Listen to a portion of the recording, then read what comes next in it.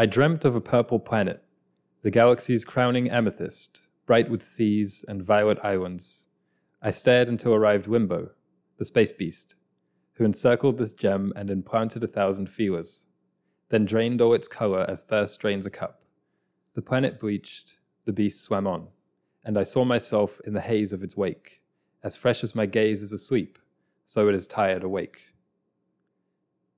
So hey everyone, welcome back to Solar Scene. We're continuing our series on degrowth. Today we're going to be answering questions related to degrowth and sustainability, as well as degrowth and mass media, modern media, how we quote-unquote consume or follow popular art and news. But first, I just wanted to explain that little poem that I opened with.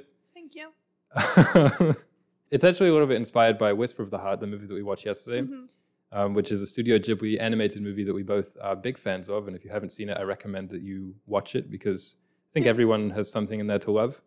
And there's a little scene where there's like a cat person and a human, it's like a dream sequence, and they're running around on planets.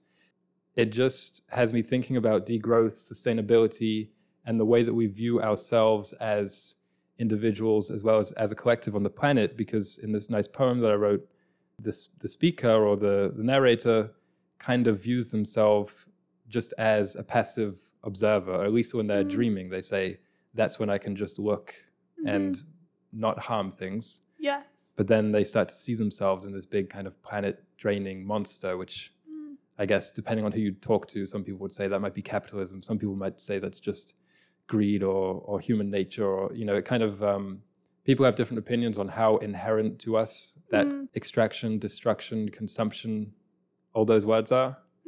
And that's what I thought we'd be talking about a little bit today with regards to sustainability. Yeah, that's an excellent way to start it, because the question of, is it just human nature? Is environmental destruction and social destruction inevitable? Will it always happen? Will there always be war? Will there always be violent acts committed against your fellow man and against the planet? And I like to think, not always. I like to think that as well. Yeah. Well, with regards to environmental and sustainability, yes, I like to think that. Yeah, I'm sure there will always be conflicts. I mean, there's conflicts with the people you love most. Therefore, I expect that it will not just go extinct, the act of disagreement. It's true. But to start off the discussion on sustainability, I thought I would define sustainability because to us it's second nature almost. I had a full course, just a full year on the definition of sustainability. It was essentially make up your own.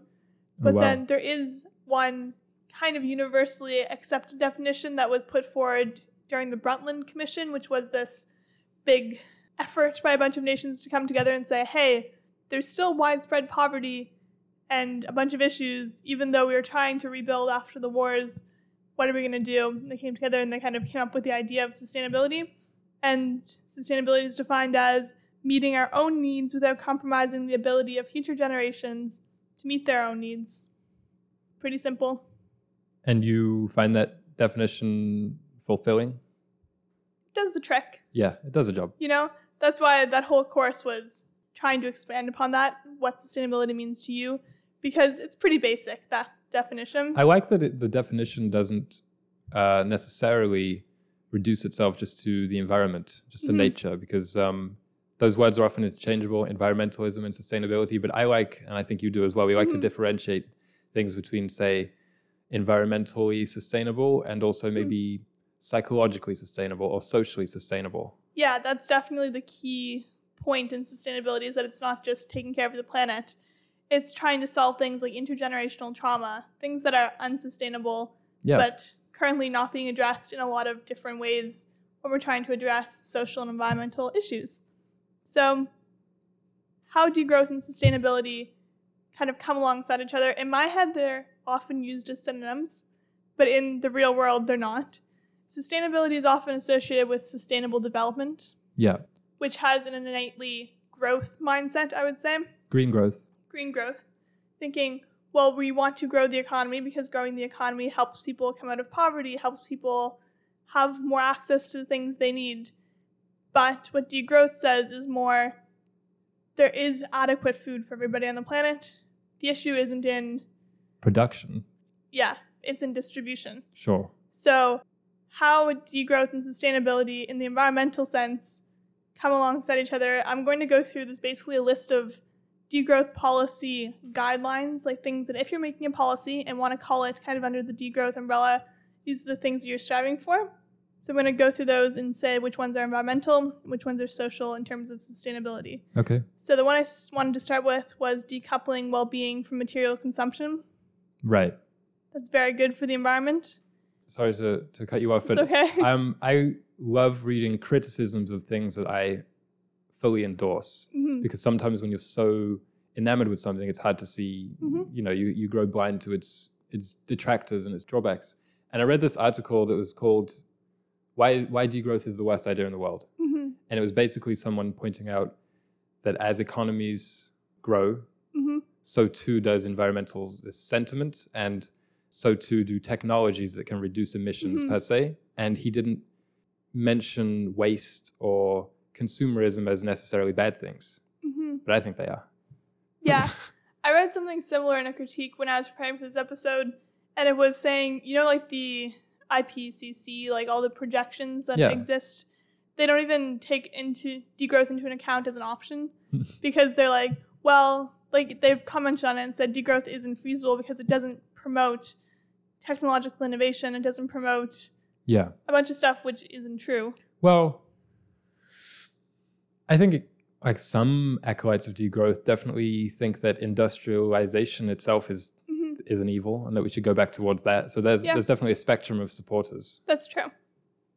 But in my mind, how I see degrowth is kind of just a sentiment of we want change, but we don't need to just keep looking forward. Like there are systems of knowledge that exist or have existed that we can look to promote well-being. Because in my head, well-being and just like the preservation of life are kind of my goals as an environmentalist or as a sustainability advocate.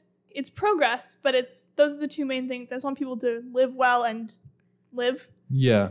And I think we kind of think, well, we want those things to happen, but we also want everyone to be living in the Jetsons kind of nuclear 50s. Like there's a really colonialized like idea, I think, that we kind of associate with development and progress. But I think there's just so many ways that we kind of avoid looking directly at. If that makes any sense. It makes sense. Okay. But I think decoupling well-being from material consumption is a good thing. And I am a full supporter for technological innovation. But what I mean is individual, like if I don't have this new sweater, I'm probably going to be a little bit sad for like a week. Right. Retail therapy. If I have to live in an apartment my entire life, I'll never feel fulfilled. Like just trying to reinstill our values or refocus them on things that are not material, on relationships, on community, on experiences. So those things have been pretty much lost, I would say. Yeah. So I think it's good for the environment because the more we consume, the more waste there is, the more resources that are extracted, and so on. I was watching a movie recently, and at the end of it, the world basically ends, like a comet hits the planet. And the main character says he's sitting essentially with all his loved ones, and they're kind of reflecting on the age, because it was perhaps a comet that could have been averted, or its path could have been averted. And he said, we really did have everything, didn't we? And I thought that was just a really, I got goosebumps when he said that, because I was like, yeah, we do. It kind of has a double meaning. Like we do have everything right now, as in this is like the richest, we're in Canada, this is like the richest society on average that maybe has ever lived. Like we have this ridiculous recording equipment, we're in a safe place and tons of food and all that kind of stuff. And we also have so much extraneous material, I guess is another thing. But it's also like we really did have everything good, as in family, self-realization, community, and we discarded it in pursuit of other so-called values. I mean, when you think about it, in the moment, like right now, I have literally everything I've ever wanted. Yeah. Like this is my dream, this is what I dreamt of. My sisters kept saying to me the last week, they're like, you're literally living what you wanted in high school. Like this is it.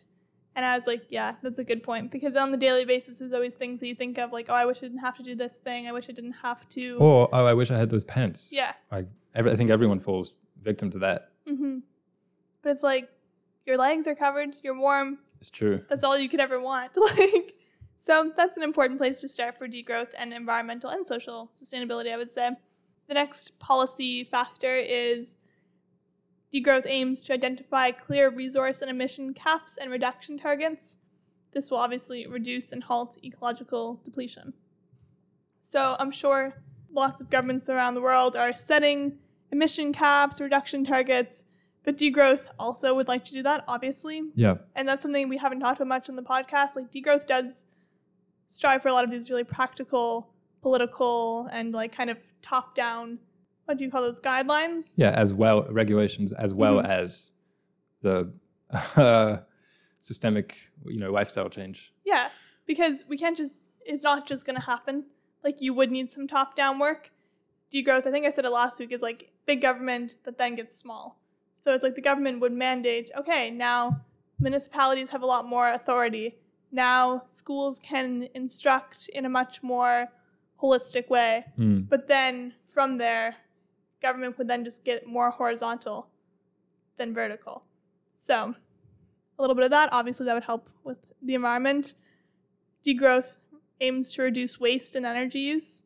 Energy use through transportation, through perhaps alternative techniques for cooking or for heating houses, through technology, basically.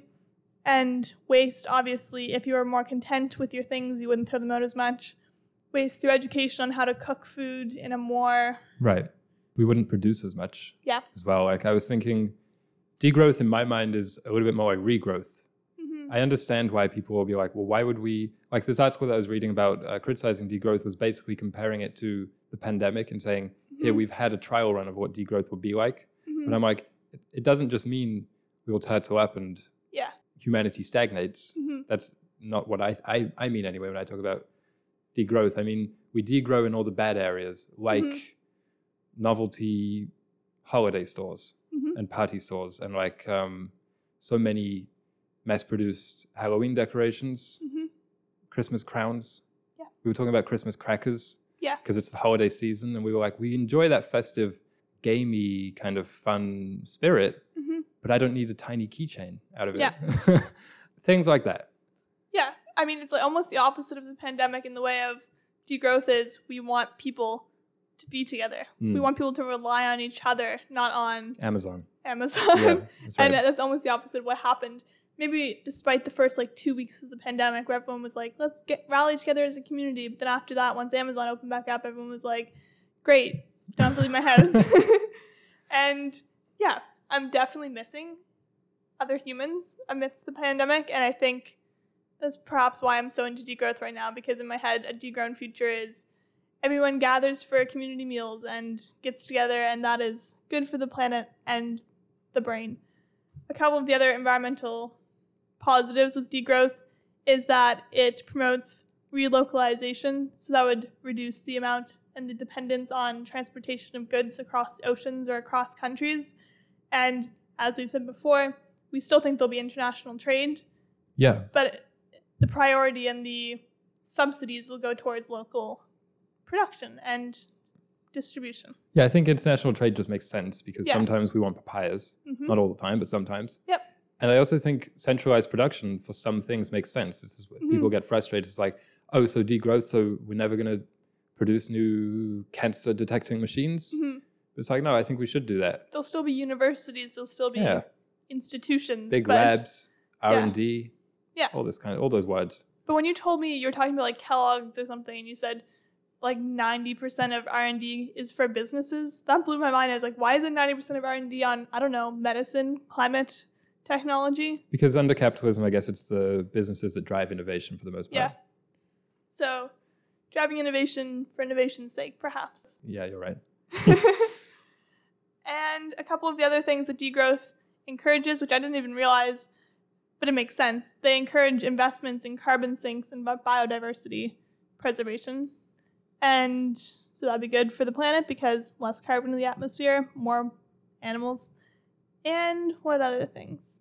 Oh, the final one is that it would promote environmentally beneficial sectors. So right now, in the economy, we put a lot of money into oil and gas. Right. But under a degrown economy, money would go into rewilding, into green energy, etc. So those are my environmental pluses. My social pluses are probably what we've talked about more, so I'm going to kind of go quickly. Okay. But degrowth aims to reduce poverty and increase community. Obviously, a plus for sustainability. It promotes decentralized and deepened democratic institutions, so people will feel more ownership, therefore be more involved and less disillusioned. Definitely. Degrowth wants to reduce working time. Can you think of any good benefits in the sustainability of a human life that would come with reduced working hours? Less strain on the heart. Yeah, less strain on the brain because you never get to see your family except for when you're really tired. That's true. More sleep. Yeah. And I think people will probably work. I love working. I love crocheting and doing the podcast and sweeping and baking and volunteering. That's work. Right. But that's not. It's being productive. Yeah. Well, that means you're working for yourself. Mm-hmm. Exactly. Or someone that you know closely. Yeah. You're not working for Kellogg. Never met that guy. Mm-mm. Don't really like his flakes. Before they get that sweet, sweet, sugary stuff added on. Yeah. What else? It wants to invest in culture, education, health, recreation. Beauty in general. All places where money probably should be going into encouraging sense of place and healthy communities, healthy children, citizens. It also wants to fight discrimination and crime and promote social cohesion, which is a good thing. We don't like people defacing the lovely parks that we just made. We also don't like people being wrongly convicted of these crimes. So degrowth kind of works towards those, which I think would promote social sustainability because, okay, person who just graffitied on the bench, let's sit down and talk about this. Why'd you do it? And we get to the core of the issues of society, and maybe that person would turn their life around. Sure. It'd be excellent. I guess didn't really prepare for degrowth and crime today, but I guess maybe that could be next week. Degrowth and crime? Sure. I feel like I'm wildly unqualified to talk about that, though. Degrowth and what's it called? Reformation. I don't know. But I guess what it would say is degrowth aims to treat people more as individuals rather than as part of a mass. And so when someone graffitis, their reception by the state, by the police, whoever, is more individualized. Yeah. And humanizing. Certainly.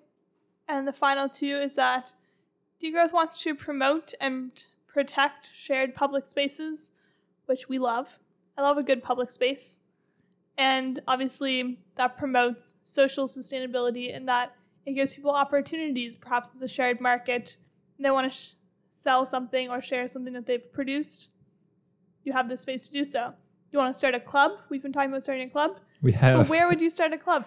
If anyone's listening and would be interested in joining our club, let us know. We have our emails in the bio. Just let us know. So we don't know what it is yet, but it's a club. I want a club. So in a degrown society, there can be more clubs, therefore more social cohesion and well-being. Because I feel like grown-ups don't have many clubs. Let me put it like that. I feel like there's a lot of recent graduates who are coming from maybe institutions that had, we have 600 student societies. And then you graduate and it's like, I'm not a student and I'm no longer part of any society. That's the real disenfranchisement with graduates. Yeah. It's not about economics. Yeah. It's about those extracurriculars. It's about the intramurals.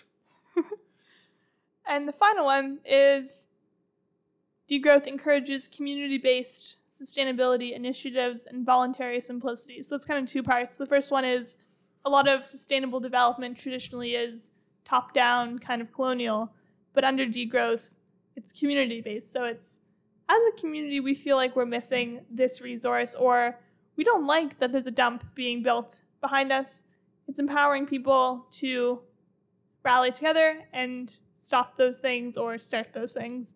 And finally, voluntary simplicity goes a little bit with both, but mainly a lot of sustainability policy and so on is, again, top-down. But voluntary simplicity is the people saying, oh, we don't need all this stuff to be happy. Happiness comes from community and from self-actualization, the opportunity to learn and develop ourselves as individuals for the betterment of the collective.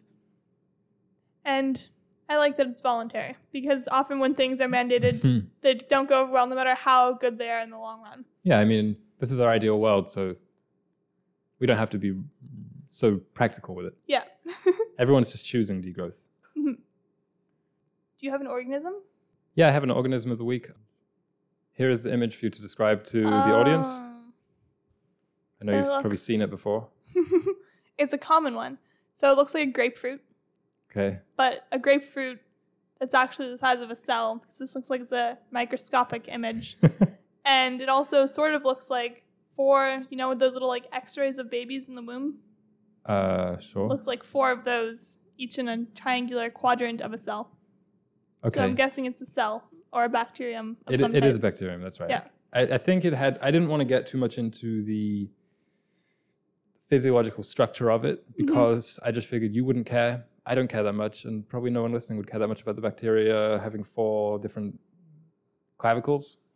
I don't know. It's probably not the word for it, but it's a cell bacteria that has 4 different clumps all thrown together. But I don't think that's that important. It is called the Deinococcus radiodurans, which derives from the Greek deinos and kokos, meaning terrible grain/berry. Okay. And the Latin radius and durar, meaning radiation surviving. Okay. Because this is an extremophile. Ooh. It's actually been put into the Guinness Book of World Records, which means it's got to be true, as the world's toughest bacterium. Good for them. Nicknamed in that book, Conan the Bacterium. Oh my gosh. Because despite being only 1.5 to 3.5 micrometers, this species of bacteria has been found to survive over 2,000 times the amount of nuclear radiation than humans can, extreme temperatures, acid, dehydration, and a casual 3 years in outer space. Oh, yeah. Why not? Yeah. And it also has some practical uses. Scientists have engineered this bacterium to treat nuclear waste by detoxifying some of the residue. And I guess it also has a lot of other uses in the development of medical and nanotechnologies. I see this as in Tenet. Wait, is that the movie where they have the stuff that they throw in oil and it eats it up? No. No? What movie is that? I have no idea. Tenet's a time travel movie. No, but what's the stuff they're trying to get? They're chasing through time and space. They don't... Little vials. Never mind. Yeah, we'll come back to it. Maybe that'll be the question for next week. What's the movie? But I had this quote, which was from... I don't remember the name of the website that had this article. It was... Just Google 10 toughest bacteria, because I just wanted to talk about bacteria today. It has no thematic significance for the episode, really. Maybe we could find one. But there's this quote from the article that says, for every human walking over the face of the planet, trillions and trillions of bacteria squirm, flagellate, and generally hump their way around. Which I guess is probably the most R-rated this podcast's ever going to get, but I just thought that was a really funny quote. Yep. Do you have any other questions about the bacteria? No. Very small, very strong, essentially. I like that. Like humans, but better. Yeah, humans comparatively are very big and very weak. But yeah. Okay, moving on to degrowth and media, which for me when I was preparing for this episode was kind of difficult to disentangle from degrowth and sustainability, to be honest. Yeah. I don't know if it's because of this recent climate changey movie that I referenced earlier that I've been watching, and I've been thinking a lot about sustainability and media, but I mean, I'll try to distance the two and just talk about media, which I guess we're going to include the news, film, social media / the internet, YouTube, like tiny films, Instagram. I don't know, I'm just listing things. Yes, what else am I missing? Maybe music, streaming music. Streaming in general, definitely. And other types of media. I was thinking a lot about advertising. Yep, that's another. So like billboards and posters and such. Okay, I'm just going to jump right in with that. Because advertising is the prime example of media, which I'm going to call non-consensual media. Mm-hmm. No one consents really to memorize jingles or slogans. There's like those games where you have to place like 300 logos. Yeah. And everyone can just do it. And it's not that everyone's really big into cars. We just drive so much that we're bombarded with all the different insignia. Yeah. And that, I don't think, is a good thing for us. And in degrowth, I honestly think there should be advertising laws that... I think so. I mean, you kind of have to opt into it, because right now there's just no way of opting out of it. Yeah. But not just advertising. There's other areas of life where it's like, I never wanted to know this, but I know it. So I was thinking about news. And I was like, why do I know all the names of Trump's family? It's like... I never read an article about it. Yeah, it just kind of is. You just know it. Like they're not. And listen. This sounds like I'm kind of criticizing just culture in general, or the idea of being part of like the office where people talk about, oh, did you hear about this? But it's not that. It's I guess it's a little bit more about celebrity culture. But it's like none of Trump's immediate family were elected officials, or especially important. I don't think really. And we're Canadians. Trump wasn't even our president. So, yeah, I just thought that was funny. I guess we can start with news then. How can degrowth fix this? I was thinking making it mostly more local, not constant, because I don't think that was ever a healthy way. When I was essentially looking at the sustainability of degrowth media, meaning how can we, hate using the word, but consume media or follow the news or film or music or whatever it may be in such a way that is psychologically and socially sustainable, so that we don't all go crazy or get depressed. Because I think that's, I mean, it sounds like a ridiculous thing to say, but I think it's quite a factor in a lot of mental muddle that we feel these days. So. I basically thought, why don't we go back to how it was? Because how it was for like millennia, at least hundreds of years, was proven to be sustainable because it lasted for so long. And I guess that's not a very creative answer. Just watch movies, listen to music, read the news how we used to. I think that there's a lot of modern advantages to technology and the speed of communications today that we can definitely infuse those old techniques with. But I think we've kind of forgotten in our relentless forging forward in pretty much all avenues of life, like very little is similar today in our lives to someone 100 years ago in the same position, geographically and maybe economically. Something we've forgotten is that the biggest advantage to being such an educated culture, or at least have such access to education, is that we can look through history, educate ourselves, and pick and choose the best parts of a bunch of different cultures. So I like the way these guys had a guy on the street who shouted about news. Yeah. But we never really consider that. We kind of have this widespread fallacy, this implied fallacy that everything today is better than it used to be with regards to the news or film. And I don't necessarily think that's the case. One example I have is the Avengers movies. I remember we were watching one of them and it was like all the Avengers died at the end. But we were like, they're not going to stay dead. No. Because if we didn't, I think a couple of days before it had literally been announced like one of them was having a sequel. So I was like, well, I know that he's going to survive because of this this extra textual information that I've received. But also, we're just much more woke to Marvel and Disney and how they operate these days. So it's like, they're not going to kill all these guys off. Of course not. And that affected the way in which the art was supposed to affect us. I think that definitely appears in many other areas of our lives. Yeah. Basically creating cynics or just like less of an emotional reaction to a lot of things. I watched Spider-Man and my sisters were like, why didn't you like cry? I thought you'd cry. You were really into Spider-Man. But I was like, I knew it was predictable. Like things are predictable sometimes. But also Spider-Man's a great example because that is a piece of art that relies a little bit on all the extra textual stuff that you know. It's kind of like this postmodern masterpiece, and that it it entirely functions, or at least its commercial success, I haven't seen the film, entirely is like a function of the knowledge of its audience. Getting the references. Of all this other stuff. But also with regards to overexposure, people do this themselves with movies and video games and books and albums all the time. It's like, imagine if you hadn't seen any trailers for the Spider-Man and you just walked in there on the cinema you'd be like, in December. Mind blown. Oh, there's a Spider-Man movie. Let's go check it out. Whoa. Yeah. But as it is, I'm guessing that everyone listening, if maybe you're young and slightly plugged in, I don't want to be ageist, but if you're slightly plugged in, you know what's so crazy about the new Spider-Man movie. Even if maybe you didn't even watch the trailer or see the film, but you just know. So that's probably a good example. My thoughts of alternatives to media, they might not be the most practical. As is all things with degrowth, it's very dependent on the location. But it's some kind of, I like the idea of a morning newspaper.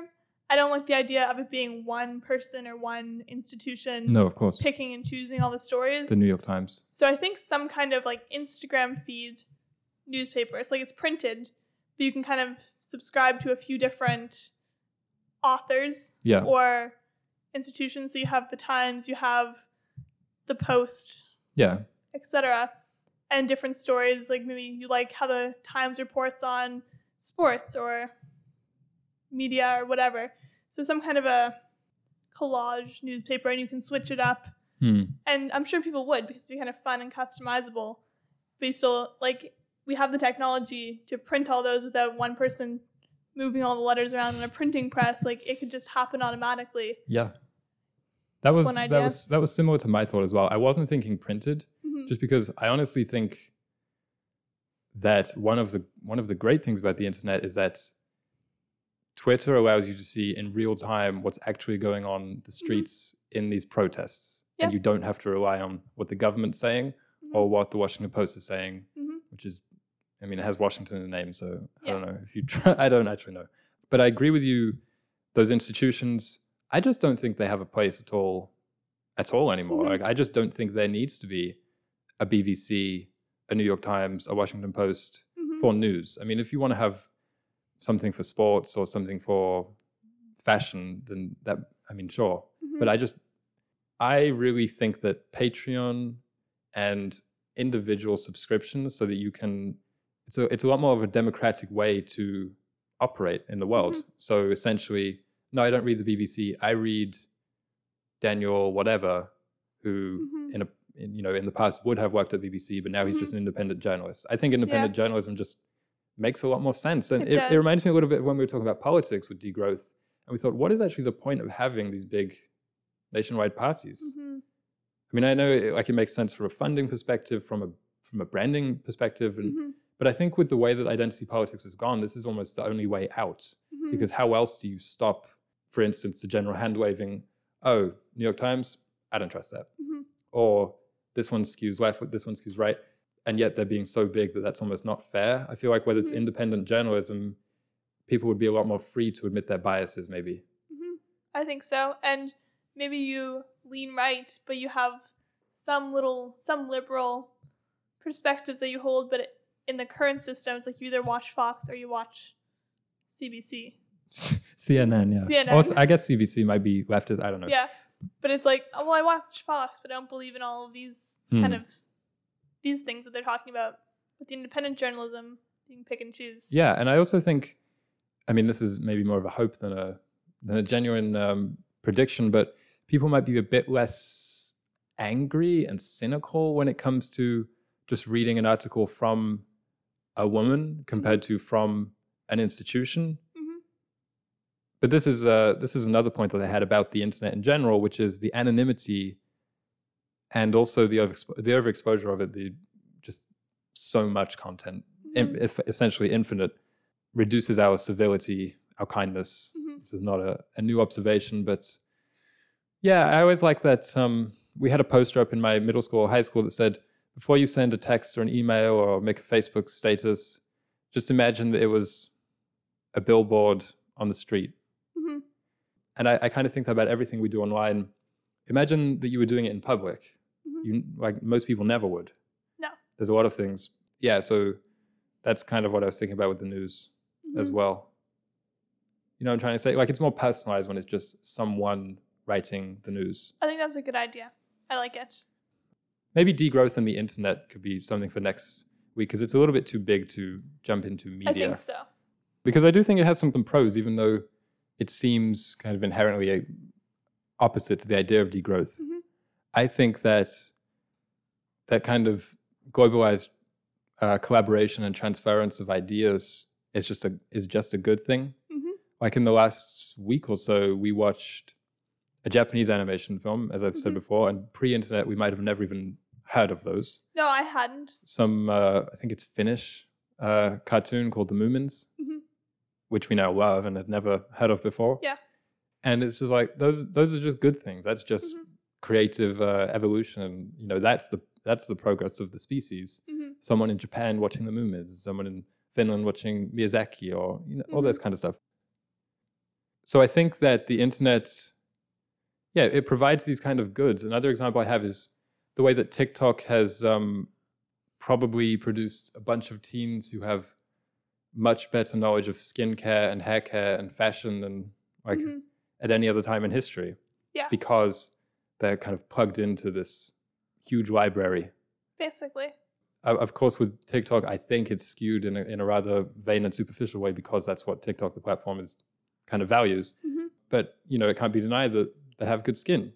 So I feel like there are these advantages, but I question whether you have to be directly engaging with the internet to receive those advantages. So what I mean by this is, I don't know that kids should be allowed on the internet, period. Certainly not endlessly.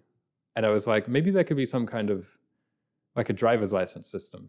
Once you turn 16, you can go on the internet by yourself. Kind of like that, because it's so reckless the way that we just let people completely unprepared. And it kind of sounds like I'm shading kids, but I mean adults too.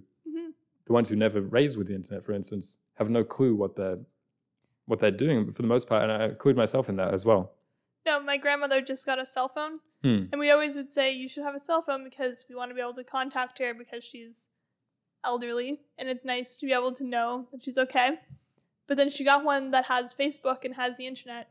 And my mom has been saying things to me about what this lady has been finding on the internet. And she'll like come to my mom and she thinks it's all real. Because like she's never been on the internet. So she's like, what are these kids doing? And it's like this kind of sketchy website that you're like, you shouldn't be on here. No one should be on here. So yeah, a little bit of a driver's license program, some training. That's a really good idea. Moving back to art and how historically it was consumed, I had this idea about, again, going back to that poem about how we view ourselves as viewers or as destroyers. It's like, ideally, we're just very civil and moving around the art gallery, observing all the paintings one by one from a respectful distance, saying, wow, that's beautiful. But in real life, I feel like what the internet, or should I say what streaming, what modern day art viewing, the dominant art form being mostly film or maybe music, is more akin to is us kind of like running around the art gallery, like touching everything, like smearing our hands all over the paintings, or like picking it up and bashing it over the wall 50 times. You know, we're not very smart, I think, with the way that we watch movies, listen to music, all these things. I mean, think about how many times you've heard an album for the first time and been like, don't like it. Yeah, well, I don't even listen to the full album. But you listen to a couple songs, the first few like, seconds no. of the first song, maybe. Yeah, but then you come back to it like a year or two later, like, and you listen to it all the way through for some reason, something compels you, and then you're like, oh, that's actually really good. Or you give it a couple listens, and you're like, no, I do like this. Exactement. But we just so often we see a post on Instagram of this painting that someone did, and we're like, what's that? But then it's like, I imagine if you walked into this person's house and they said, I'm really proud of this painting I made, here it is on the wall, you'd obviously give it more than like half a second. And because you were just scrolling on Instagram, right? Yeah. I was thinking about, with regards to history, all our famous paintings today are pretty old, for the most part, the most famous ones. And I was like, I wonder if Van Gogh was around today, if Starry Night, let's assume that Impressionism had gone on as it had, and the rest of art history had gone how it was, but just without Van Gogh, if his paintings would get so big. And I don't think that's the case, and I don't think they would have such esteem, because such a big part of art is reputation.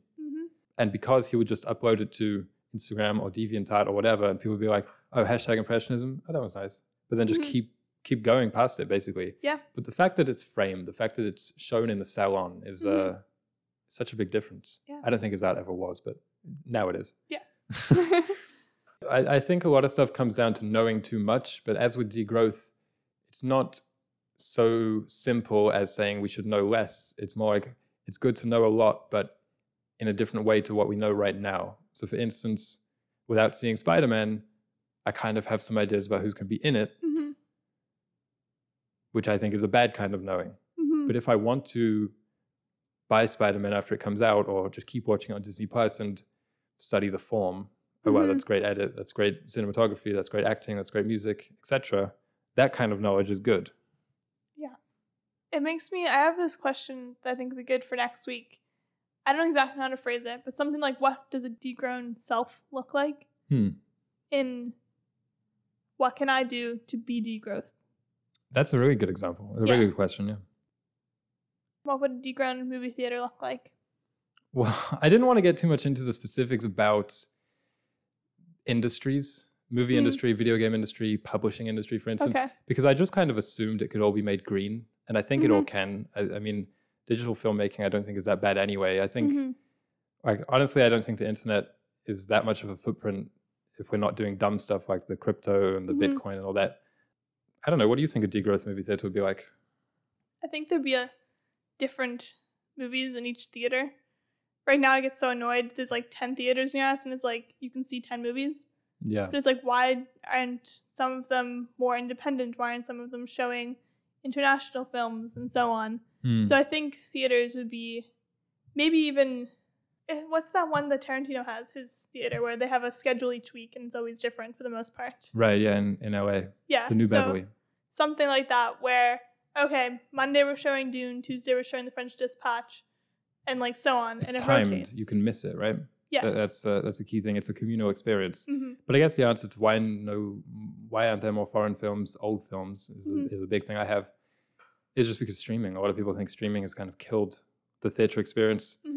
But the communal experience of watching movies or going to the salon to check out the paintings, or going to a concert or hearing someone play music on the streets is really nice. And I just think people have kind of forgotten that. I find it very easy to forget it. And I don't think that it should replace streaming again. Like I don't think there should be no streaming or no Netflix or no Apple Music.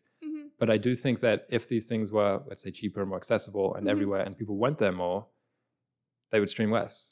Yeah, I'm picturing a cafe that shows, like this one near us, but some all over the place, cafes that show soccer games, that show movies at this time, that have live music at this time. Just even like less formal spaces that, okay, I'm going to go sit in a theater for 2 hours. Okay, maybe that's not what you want to do, but there's people who like to watch anime while they're doing their crafts or while they're studying. You can go to a cafe, maybe it's not called a cafe, but you can go to this space and there's anime showing, you guys all study together.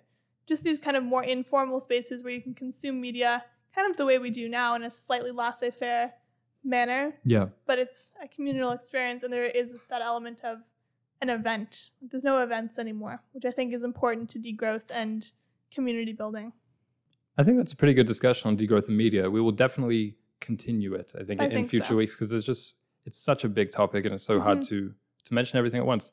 I just had one final thought that I wanted to, or one final feature, I guess, or section that I wanted to close out the episode on, because when I was preparing for this, I kind of flit back and forth between extreme pessimism and extreme optimism when we talk about degrowth, the environment, sustainability. Do you experience similar or no? Where are you right now? I feel like I'm in kind of a dark place. Oh, a dark place. That's when it comes to that. Mainly, I've been reflecting on my life choices. I'm only 22, but everyone has those probably biannual crises. So I was like, when I went into university, my intention with my life was to basically, I think I said it earlier in the episode, like I want to save as many lives as I can, or like help as many people as I can.